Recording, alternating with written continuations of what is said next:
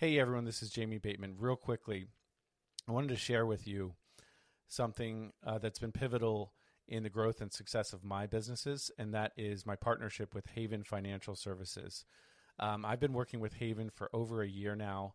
Christine Valdez was on episode 70 of this podcast, so go check that out if you want to hear her story. It was a fantastic personal story for sure, but Haven has been awesome. They provide me with monthly reports that are super clear and discernible, and that provides me with clarity and focus so that I can do what I do best, which is running my businesses, not preparing financial reports.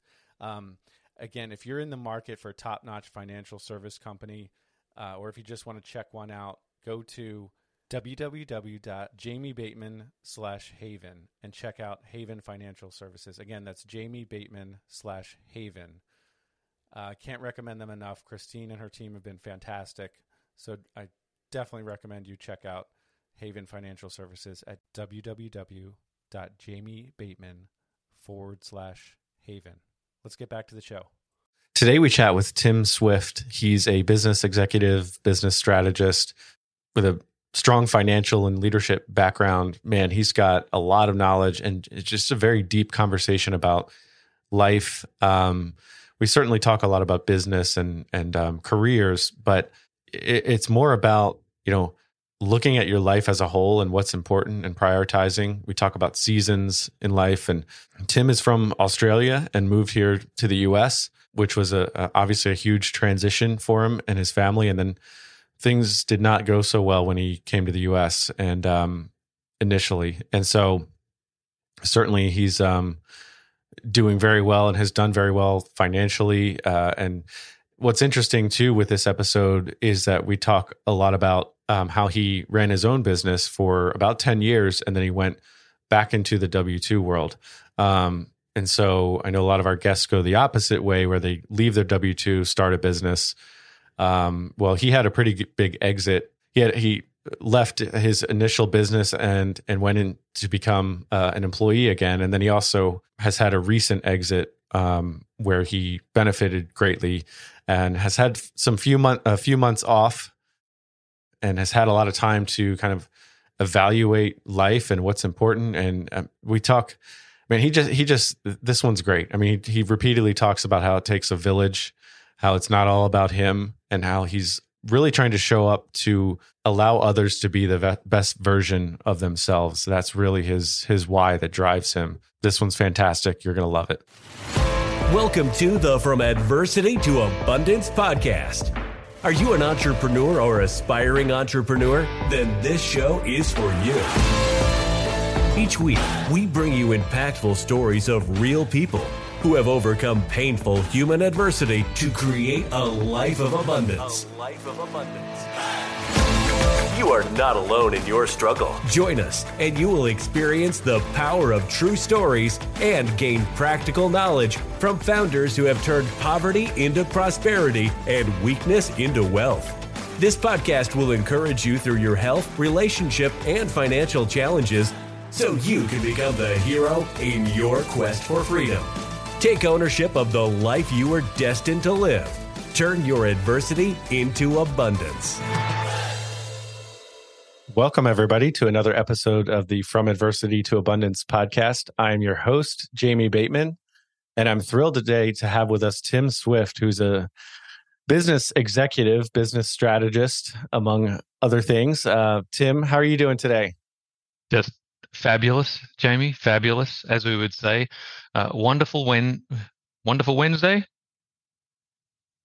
Is it Wednesday? Thursday. Thrilling Thursday. It's okay. This will come out on a Tuesday, so we'll just pretend it's Tuesday. So that'd be terrific then. Terrific Tuesday. Exactly. My family's tired of me making those comments first thing in the morning, as dad jokes. But so, Tim, obviously, you and I have had the pleasure of getting to know each other a little bit over the last couple of months, and we were chatting before we hit record here. So I know I'm very confident that our listener is going to get a lot of value out of this conversation. So I know a good bit about your story and what you've been up to more recently, but the listener may not be familiar with you. So who are you and what are you up to today?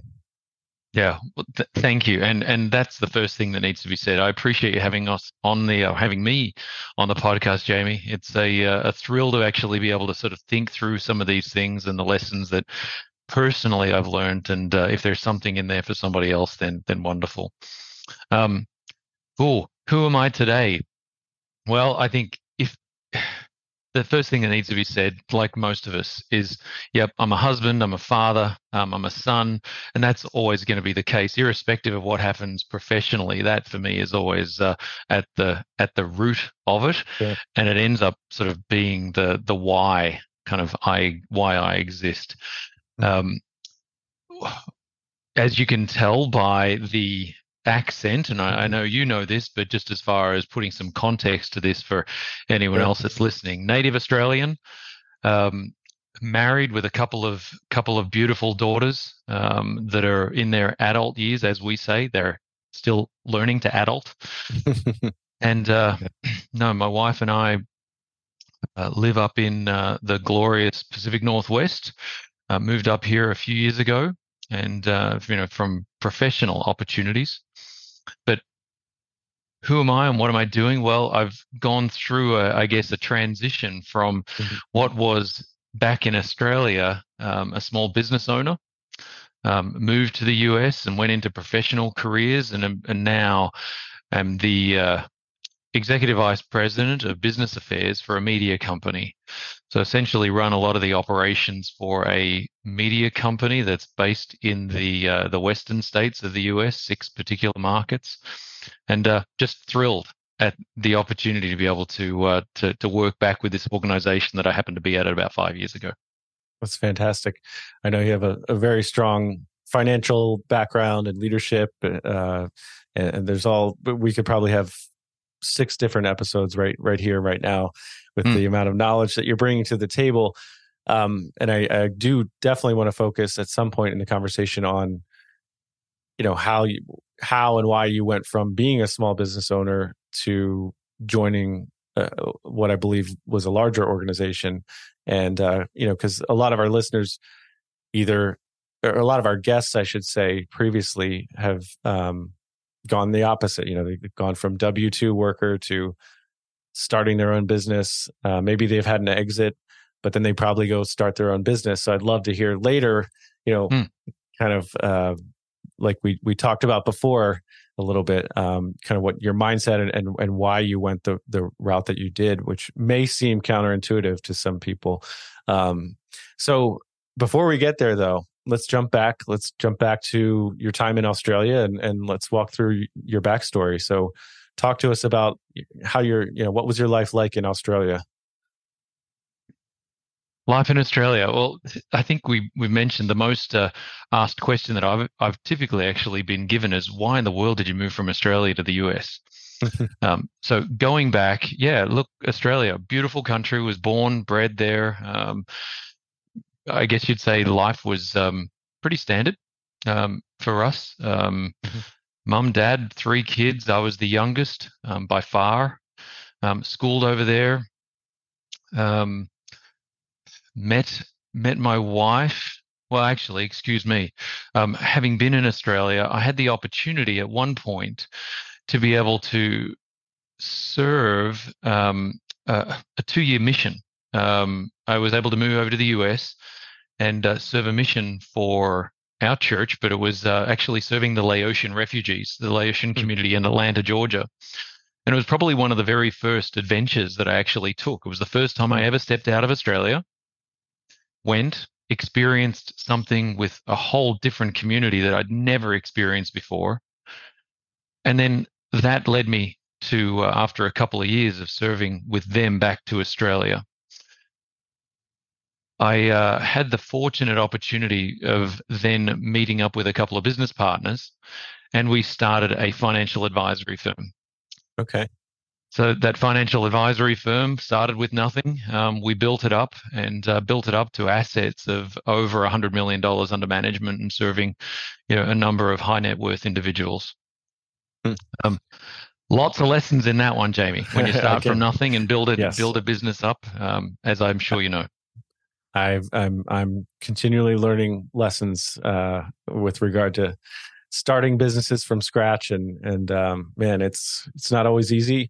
But so you did that for about how long? Oh, that was close on 10 years thereabouts that it took us to actually build that. So, it's typically the small business hockey stick starts to exist, as in there's a lot of inertia that you actually need to build up, get the flywheel happening. And at that point, it really started to grow. That, I guess, culminated at a point where many of us would actually still remember the global financial crisis. Sure. So heading into sort of that 2007, 2008 type period, business was doing pretty well. Okay.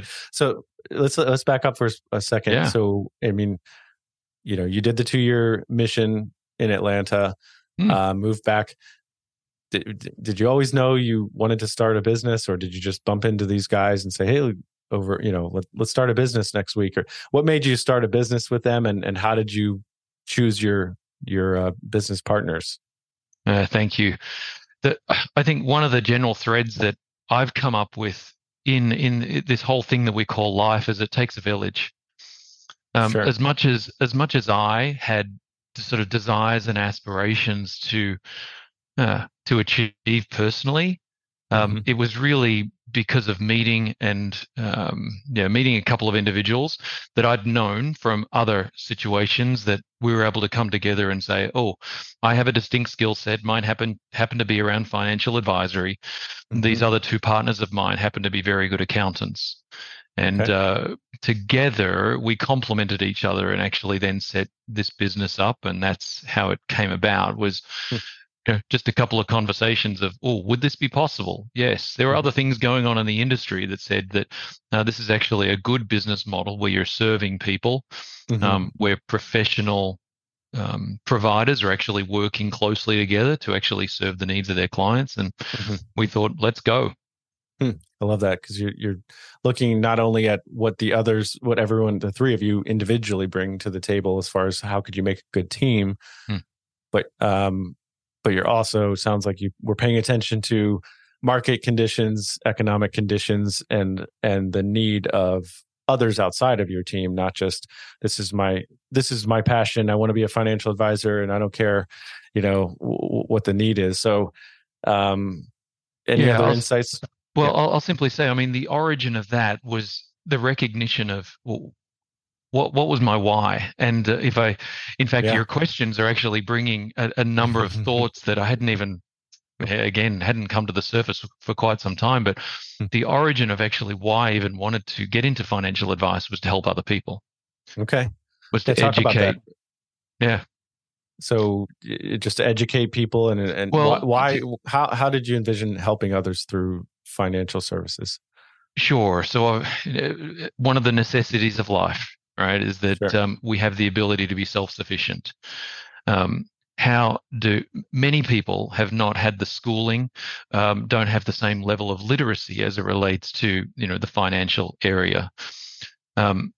Acting as a financial advisor was one of those things that I said, oh, I can actually help here. There is an innate ability, I guess, call it that you learn as you're growing up.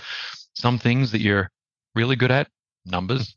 Other things that I'm not so good at, words or names. Right. And that lent itself to, oh, there's a distinct profession here that I can help people with. And that's where joining the two together, that financial advice realm, was one that I figured that I'd be able to make an impact. Sure. And it sounds like you were already moving into toward that direction, in that direction prior to your mission trip in Atlanta. Is that correct? I'd started an accounting degree at that point. Took some time out away from that, which was super valuable, because after returning, let's just say the level of my focus was greatly enhanced. Before that, when you start college, it's always, what are the other parties and things that we can actually get involved in? In fact, let's just call it an early entrepreneurial opportunity. Was I actually opened up a nightclub. Okay. I opened up a nightclub in order to save the money to actually take that 2-year mission. Huh. Interesting. Yeah. So let's call it the first foray. The first foray was not successful. I'll say that Okay. only because, and I would absolutely state this, there was just no alignment between ultimately what my vision was versus the values that were actually coming out in the business. You know, a nightclub is not necessarily conducive to, let's call it, a service orientated opportunity. Sure. And so, yeah, you know, well, that's the first on the podcast as far as someone who's talking to the guest who started a nightclub, and I was pretty surprised just based on what I know about you, that thus far. So that's interesting. So that didn't go so well from a business standpoint, right? It was pretty clear quickly that was not the route. So there's another lesson in this, is that sometimes, when you actually go down a fork in the road, it's okay to stop and realize that that's not the route that you want to take. You can simply back up and then go down the other fork in the road, knowing full well that, hey, I explored that path. Sure. It doesn't mean that it was, bad. It just means, okay, that's not the right road to actually take for me. Back up, off we go down in the correct path. I think that's a difficult thing for people to figure out, for all of us to figure out, is when to be kind of stubborn and persistent and no, I'm moving toward my goal, versus stop, reevaluate, take in different considerations and what might look like a failure or a lack, or I guess a regression maybe. Actually I just interesting. I just said that today to my wife. I said, well, progress isn't typically linear. We were speaking about some things with my son, and it's sometimes you got to take one step backward before you can go down the right path. Yeah, indeed. In fact, with another group that I do some volunteer work with, they talk about mistakes, and oftentimes we put that word mistake out there, but if you actually break it down and put it more into, let's call it, media or filming, it's a mistake. It simply means that you have the opportunity to do that take again. It's a do-over. Okay. A do-over. Absolutely. I love that. Hadn't heard that before. All right. So you tried that business that didn't go so well, but so you back up and you go down a different path. And then you start this successful business with your two business partners, start a business that became successful, and did that for about 10 years. And then what did the exit of that business look like? Yeah. So when you're in partnership with people, sometimes there's those, let's call them, crucial conversations that you need to have. We obviously, the podcast is adversity to abundance. Well, sometimes the abundance turns into adversity. Interesting. And that adversity may be something that we actually impose upon ourselves. So as life was going on and our business was growing, it came to us as a family that there's simply more to life than business and more to life than financial aspects. And we made a decision as a family that we wanted to move from Australia overseas. And that ended up being over here to the US. And so with that meant that back to the business, there was a crucial conversation that I had to have with business partners, which is, hey, this is what we feel is really important to us as family. And so now we need to actually look at exiting that business. And that was a process. Got it. There's obviously a lot, there that went into that whole decision and the process to execute on that decision. But so was it? It sounds like it was really mostly a decision. The factors that went into that decision to leave Australia and come to the US were not actually business related for the most part. Is that fair to say? It was more family. Correct. Okay. So I'll throw this one out there. The decision for us to move to America was actually based on, believe it or not, a detergent bottle. Okay. How so? Okay. Glad you asked. Yes. So that was a softball. It was totally. Yeah. Let's just simply say that as our kids were growing up, we were fortunate to be able to travel overseas. I'll keep the story short. At one point, we were in Borneo. And in Borneo, largely a third world country, except for some of the, let's call it some of the cities, we were fortunate enough to go out to a turtle resort, a turtle resort. That's a wrong way of phrasing it. It is Turtle Island. It's basically where they breed turtles. Got it. On the way out, we visited a local island. And in order to get out there, we visited a village where kids were playing soccer with a detergent bottle. Oh, wow. Now, here's 4 of us, privileged. I'm going to say it this way, privileged, lived in a well-developed country, family that loved us and all the rest of it. And we're traveling over and we're seeing kids that are playing, totally enjoying themselves in a way that to us was just, oh, this is not the way that we live. Sure. But yet they were fully happy. And when we talk about abundance, I guess they knew no different. Sure. And it so reminds me of, just briefly, it reminds me of my time in Iraq. And we, I was in Iraq in 2005, 2006. And we did end up organizing a lot of shipments of clothing and other supplies to come over. And we would go out into the, different towns and hand out items that the civilians were very thankful for. But at the same time, these kids were running around with no shoes and not much to speak for whatsoever. And for the most part, they were very happy. Yeah. So anyway, that's my that's what I relate to there. But so good to be able to relate. I mean, everyone I think has that circumstances in their life somewhere if they can see it. Sure. It doesn't have to be on an island in Borneo. It probably doesn't have to be in Iraq. It could literally be actually walking down the street, right? Someone's adversity is probably another person's abundance. It's a great way to put it. So this just hit you all kind of, what was the takeaway? Perfect. So as we're there, our girls were making the comment, they don't live like us. And it was like, yes, true. But they're happy. And let's just say we return home, and for maybe the next couple of weeks, our girls were of quite a different mindset. All of a sudden, the gratitude was increased. There's, a level of appreciation for what they did have. 2 weeks back into, usual life.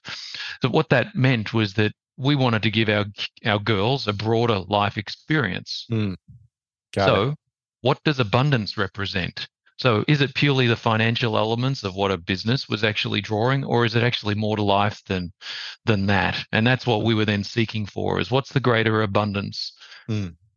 For us then, that meant there was an adventure to be had. The adventure was, removing ourselves from, what was largely a comfortable, existence in Melbourne, Australia, and actually taking a journey somewhere that would allow us to grow as well as give broader experience to our girls. And hence we landed in Salt Lake City in Utah. Got it. And did you know what the future would hold? I mean, of course not to, no one does on every level, but did you know how long you'd be in the US? We did not. We started that journey simply with, this is going to be an adventure. We've got to give it at least a couple of years to make it worthwhile, but had no clue, Jamie, as to what it would mean. So now, contextually, if you go back to 2008, 2009, you got a global financial crisis. Move to the US, well, the same economic environment is still there. Can I just tell you, we went from somewhat abundant circumstances. We moved to the US. The next 2 years professionally were the hardest 2 years I've ever faced. You talk about removing professional networks. All of a sudden, you're standing solo and needing to find new networks. The economy was not of a, let's call it of a booming point at that point. There was actually some legislation that came into pass that had some adverse effects on that economy. On that business. Our savings just were depleting dramatically as we were trying to hang on. And at one point, my wife and I turned to each other and it's like, oh, are we going to have to tuck tail and actually head home? And so you were still with the same business at this I was point? not. No, okay, no. So same industry, but you'd exited the business with your partners.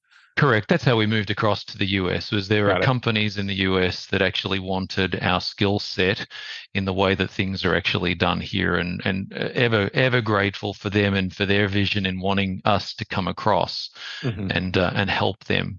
But yes, let's just say that sometimes you can put yourself in circumstances that are cause some adversity. Other times you're an innocent bystander, literally legislation comes down, the economy fails.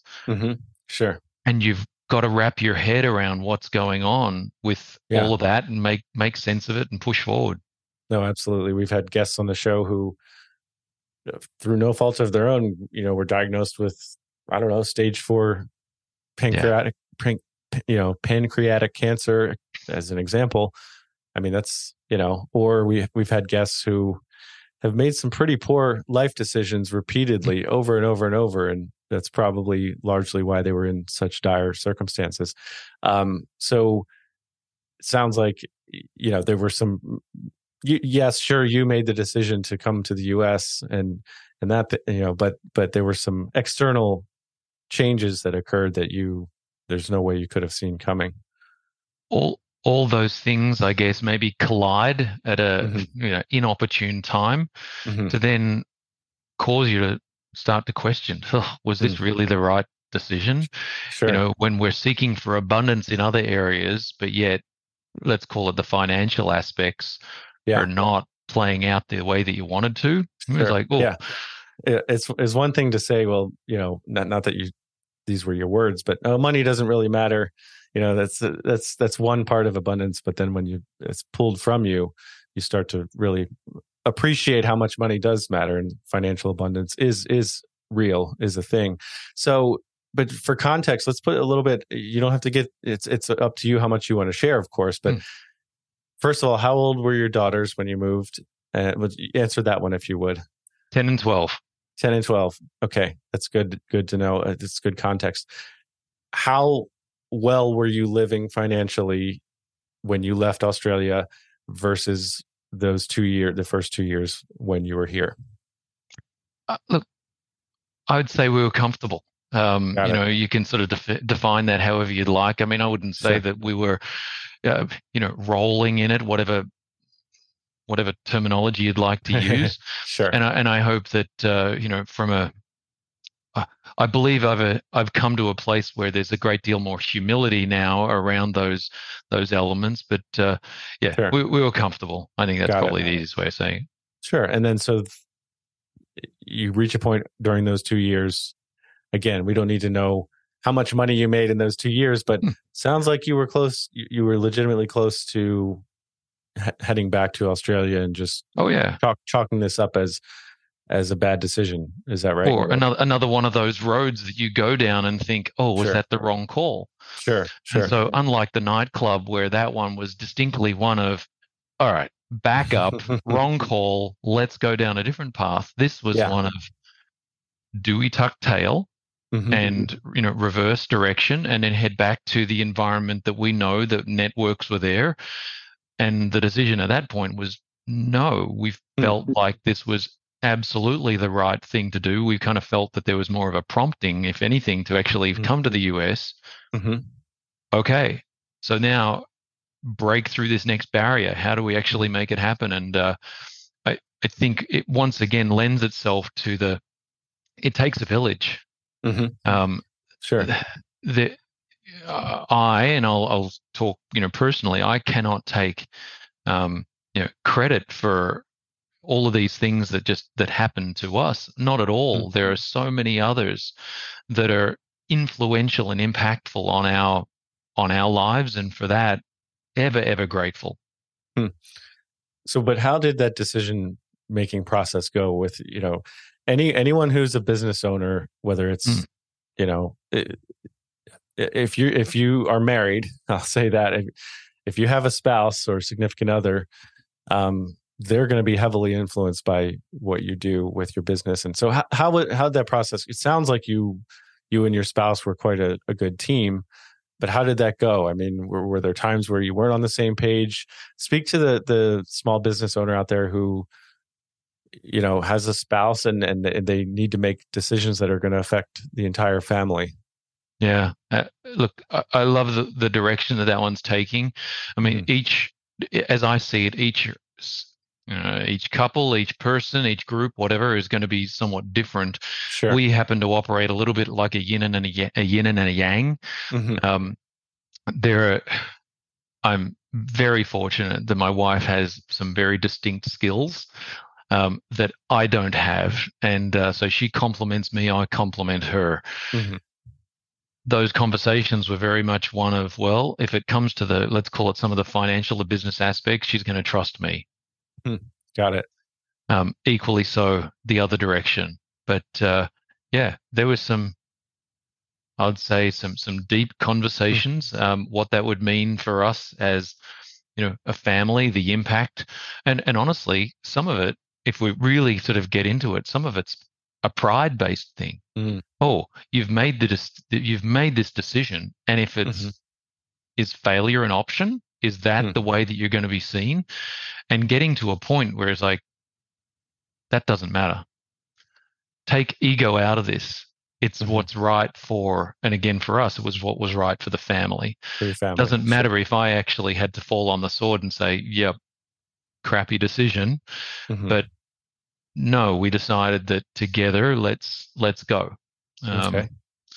There was also a bit of a change of mindset in this as well, because on one hand, Jamie, when we made the move, naturally there was the experiences that we wanted to have as a family, but it was also, sure, we saw that it wasn't going to be detrimental on the financial side. If not, there was probably greater opportunity.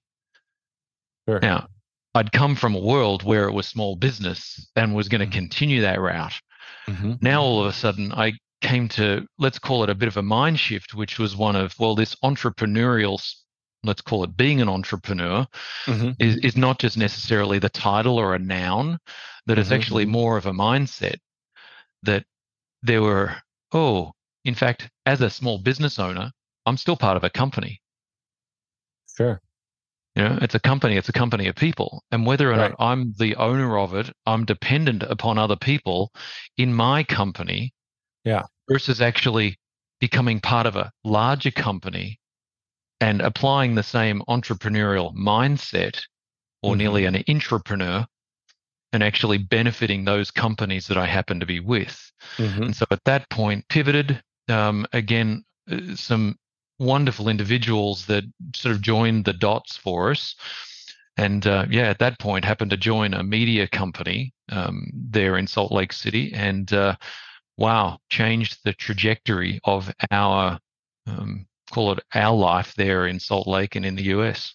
It's fantastic. And I imagine having that small business ownership experience probably allowed you to stand out from other applicants if you were applying for a job. And so I guess what I'm getting at is for those out there who you didn't foresee this path going the way it did, your path going the way it actually turned out, but that small business and all that experience was still very much relevant to your new position when you're part of a bigger organization. So I would say just do the best you can at the task in front of you. And this is, I'm speaking to myself and everyone else.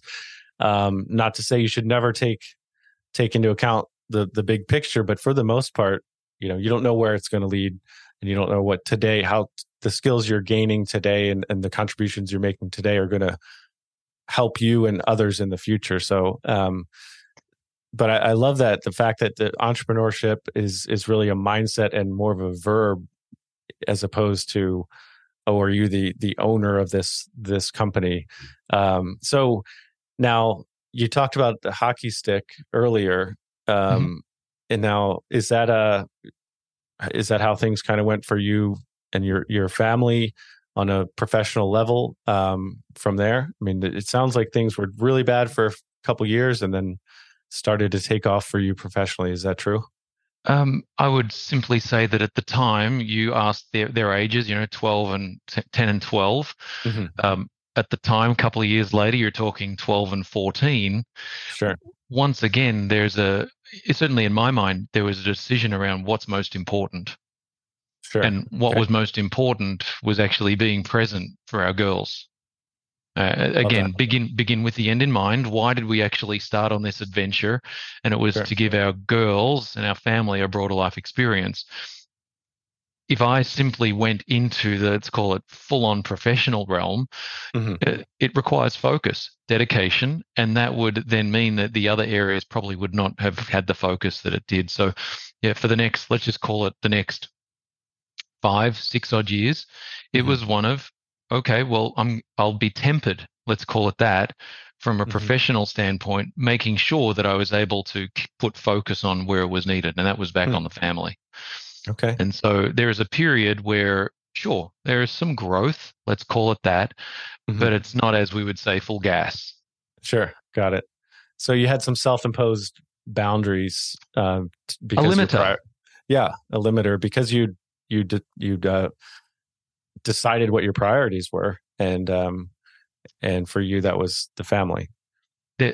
Absolutely. And it's also where when you're not full gas, let's call it that, in one area, it would have certainly enabled me to be able to explore a bunch of other areas, and hence some of those people that are around me now that I deem to be some of my closest friends came about because of, let's call it physical adventures, that we went on, be that, extreme bike rides and long runs and just things that you would say, that's kind of wacky, crazy, but there's all these life lessons that you learn from it.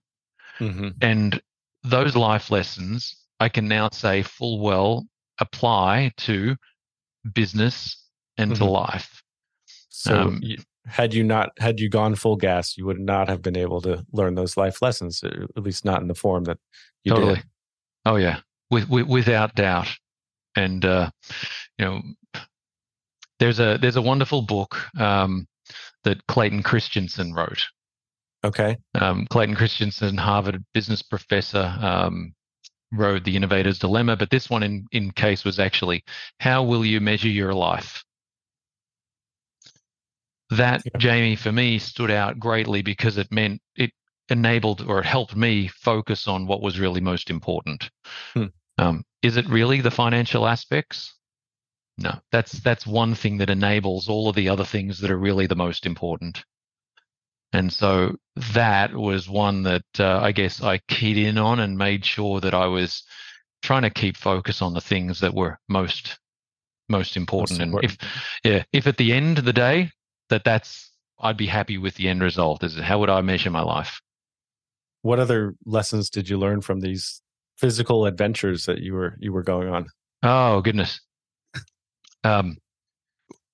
So let's just say when we're talking endurance events, there are, probably put them into context. So one that comes to mind would be a 400-mile bike ride that's basically riding your bike for 24 hours from sort of the northern part of Utah down to the southern part of Utah.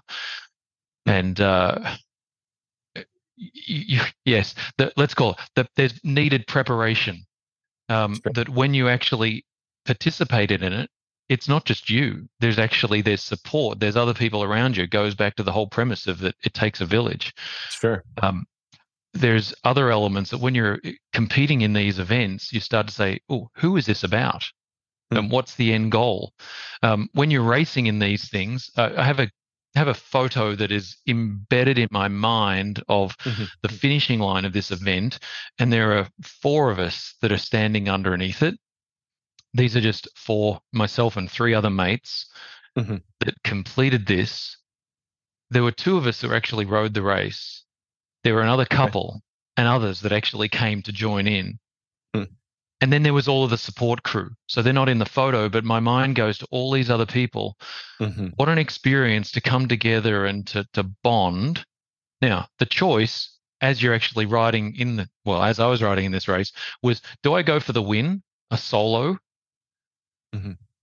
One of the guys I was riding with was having GI problems and sort of had, let's call it, fallen off the front. My choice was, do I go for the win, the glory, and try and race another guy, or no, is it actually more important that I actually spend the time and spend the adventure with, again, this friend that I was with and also this crew?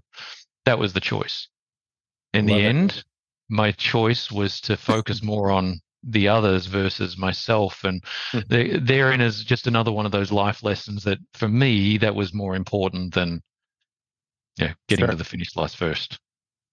No, it's definitely a theme of our show is just plugging yourself into being something that's bigger than yourself and serving something bigger than yourself. Well said. It's not all about Tim Swift, right? that it is definitely not.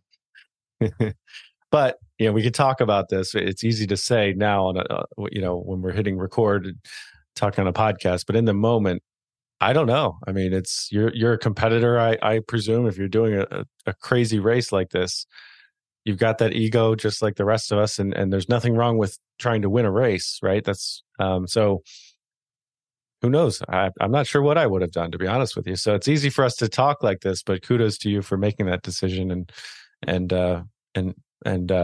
slowing up and linking up with him. And I assume you finished together. We did. Oh yeah. Okay. Yeah, that was a great thrill, great memory.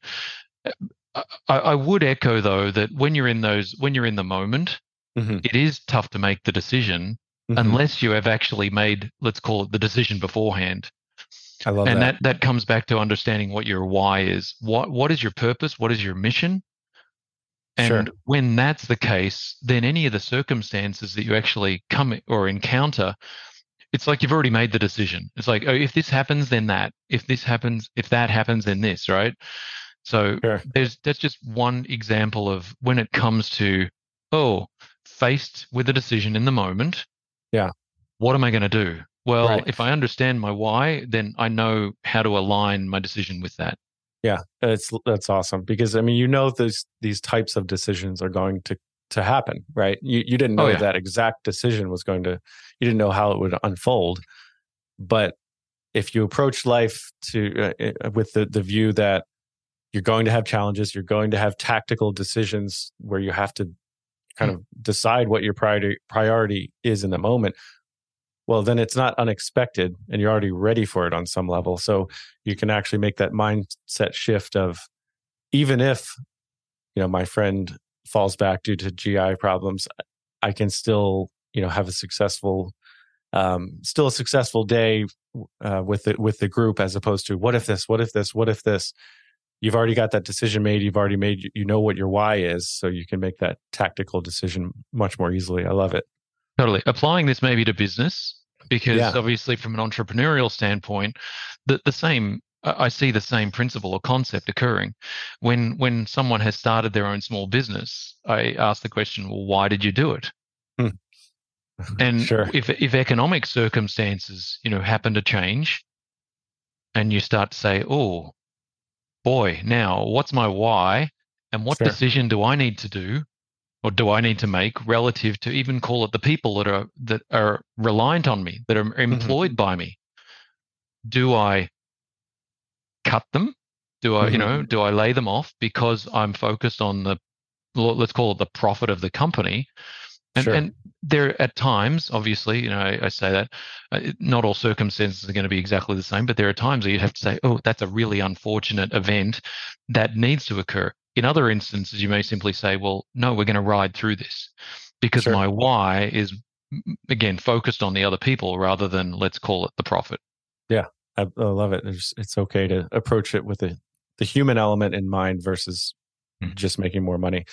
And at this point, so just reiterate for the listener, what was your why again through all of this? Oh, so I hope I've refined this to a point, because at one point it was very, very squirrely. My why ultimately is to help other people be the best version of themselves. Love that. That's awesome. You have refined it well. That's very good. Well, I hope that it's one of those things that you're striving for it, but it's never achievable. Sure. In all circumstances, that's, I guess, what I'm trying to seek for. It's awesome. So we're going to have to gloss over some a few years here, but walk us through, from that time period where you didn't go full gas for 5 years, whatever you said it was. From that point up through today, what professionally, what has your life looked like? Professionally, yes. When it was time, once our girls had actually graduated, it was full gas. We made the decision that with the girls now, sort of, let's call it that aspect of their life done, that I was going to pour fuel on it. Yeah. And made the move from media into a software company. That software company, again, very blessed that the opportunity was opened up to me. I hope that I was able to do as best as possible by the company itself. And that led to, I guess, the last position there, where I was president and chief operating officer.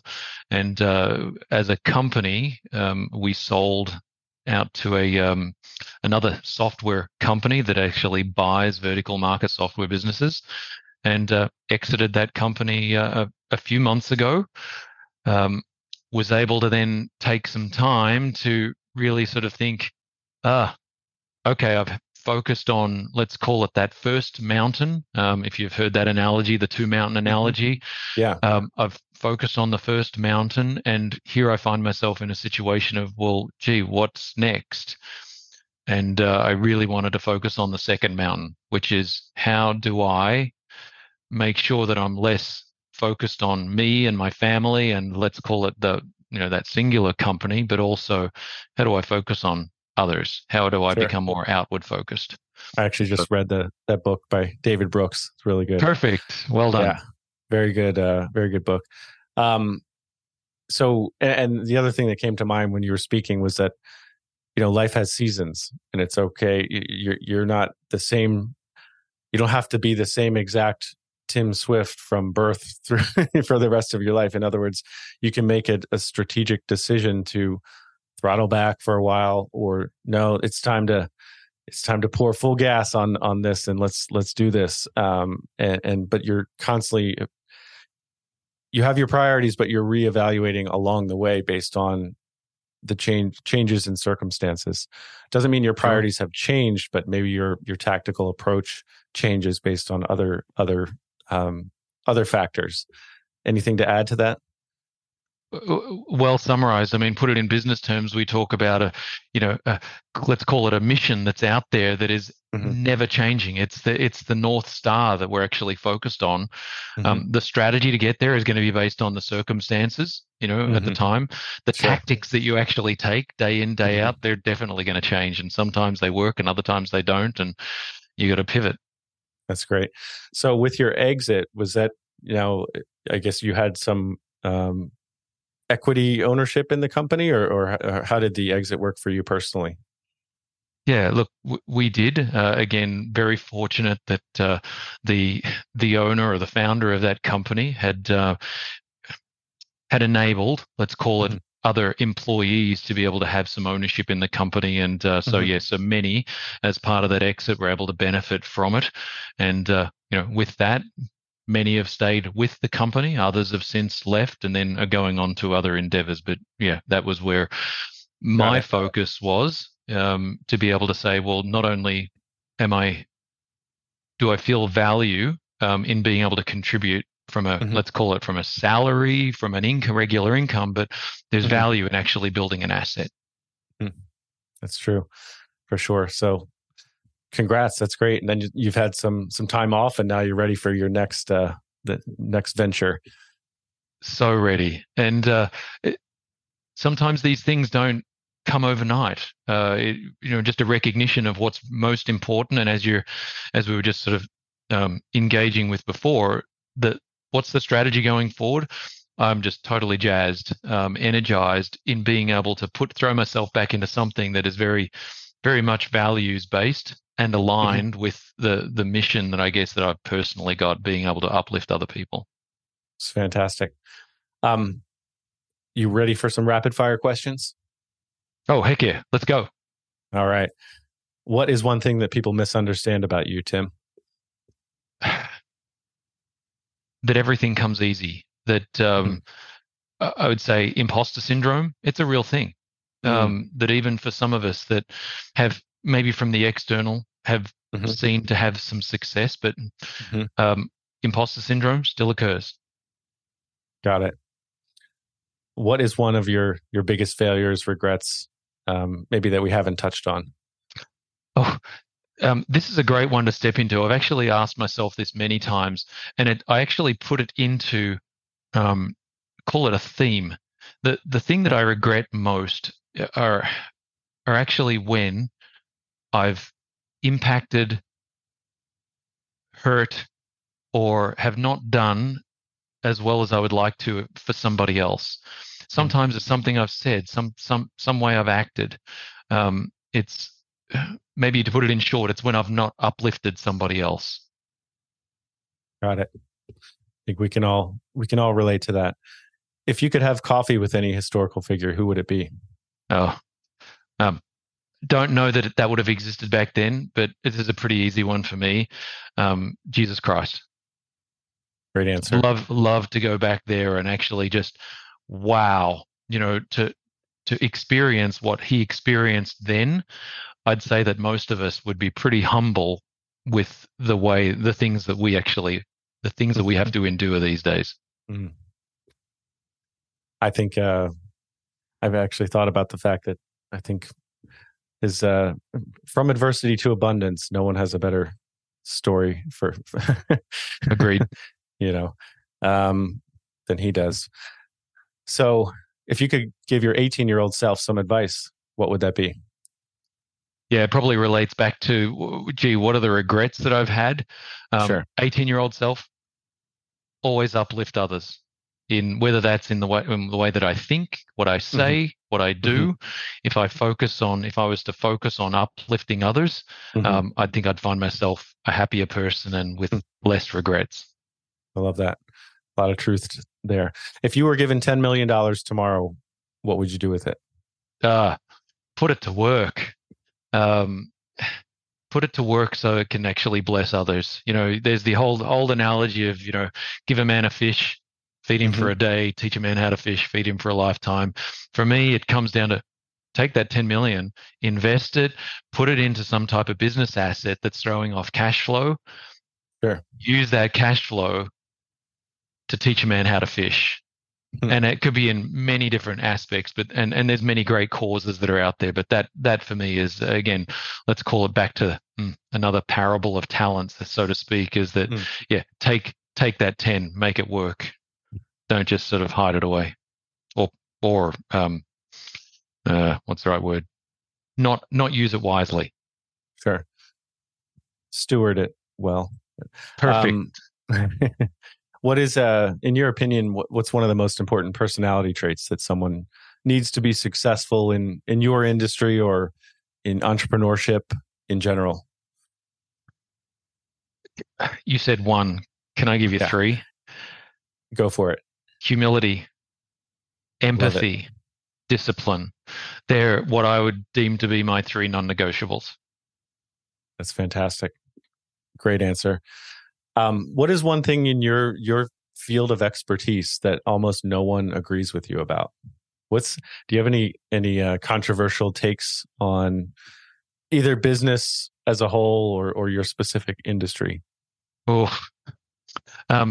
I've heard this one said many times. If no one disagrees with you, you're not speaking loud enough. And so the one area that for me that I think is challenging, especially when it comes to business and big business, is a profit-centered mindset first. Okay. Can you speak a little bit more about that? Sure. Think technology, and you've only got to turn a couple of pages or do a search, and you'll see the number of layoffs that have occurred in the tech sector of late. Sure. And that certainly doesn't put people first. There's a mindset there that profit is the first thing to focus on, and I would love to actually invert that triangle or that pyramid. It's people first. And I can't say that everyone disagrees with me. That's not the case. There's many that obviously do agree, but there are still others that focus on the profit first. Got it. Makes sense. If you were to start a business tomorrow, what would it be? I hadn't even thought of this one. I don't always ask this one. If I was to start a business today, what would it be? Or you know what? I'm gonna take a soft answer on this one, and it would be something purely for fun. Okay. It would be probably a bike packing adventure company. And the reason that's the case is that drawing together, let's call it adventure, that people need to take. They actually really are putting themselves out there. It benefits the local community, as in that it creates jobs in the little micro market, and it actually gets people into the outdoors and appreciative of just the great, great things that are around. I love that. I need to introduce you to my brother-in-law, actually. He's biked across the country and he's got a similar idea. So after we stop here, we'll chat. I'll appreciate that introduction. Absolutely. You mentioned at least we talked about a couple of different books. Do you have any other book recommendations? Look, top of my reading list off the top of my head, How Will You Measure Your Life by Clayton Christensen. Phenomenal one that has helped guide me. Another one, Atomic Habits by James Clear. Great. Love it. Yeah. And then The Infinite Game by Simon Sinek. Okay. Love it. Not read that one. Just great context.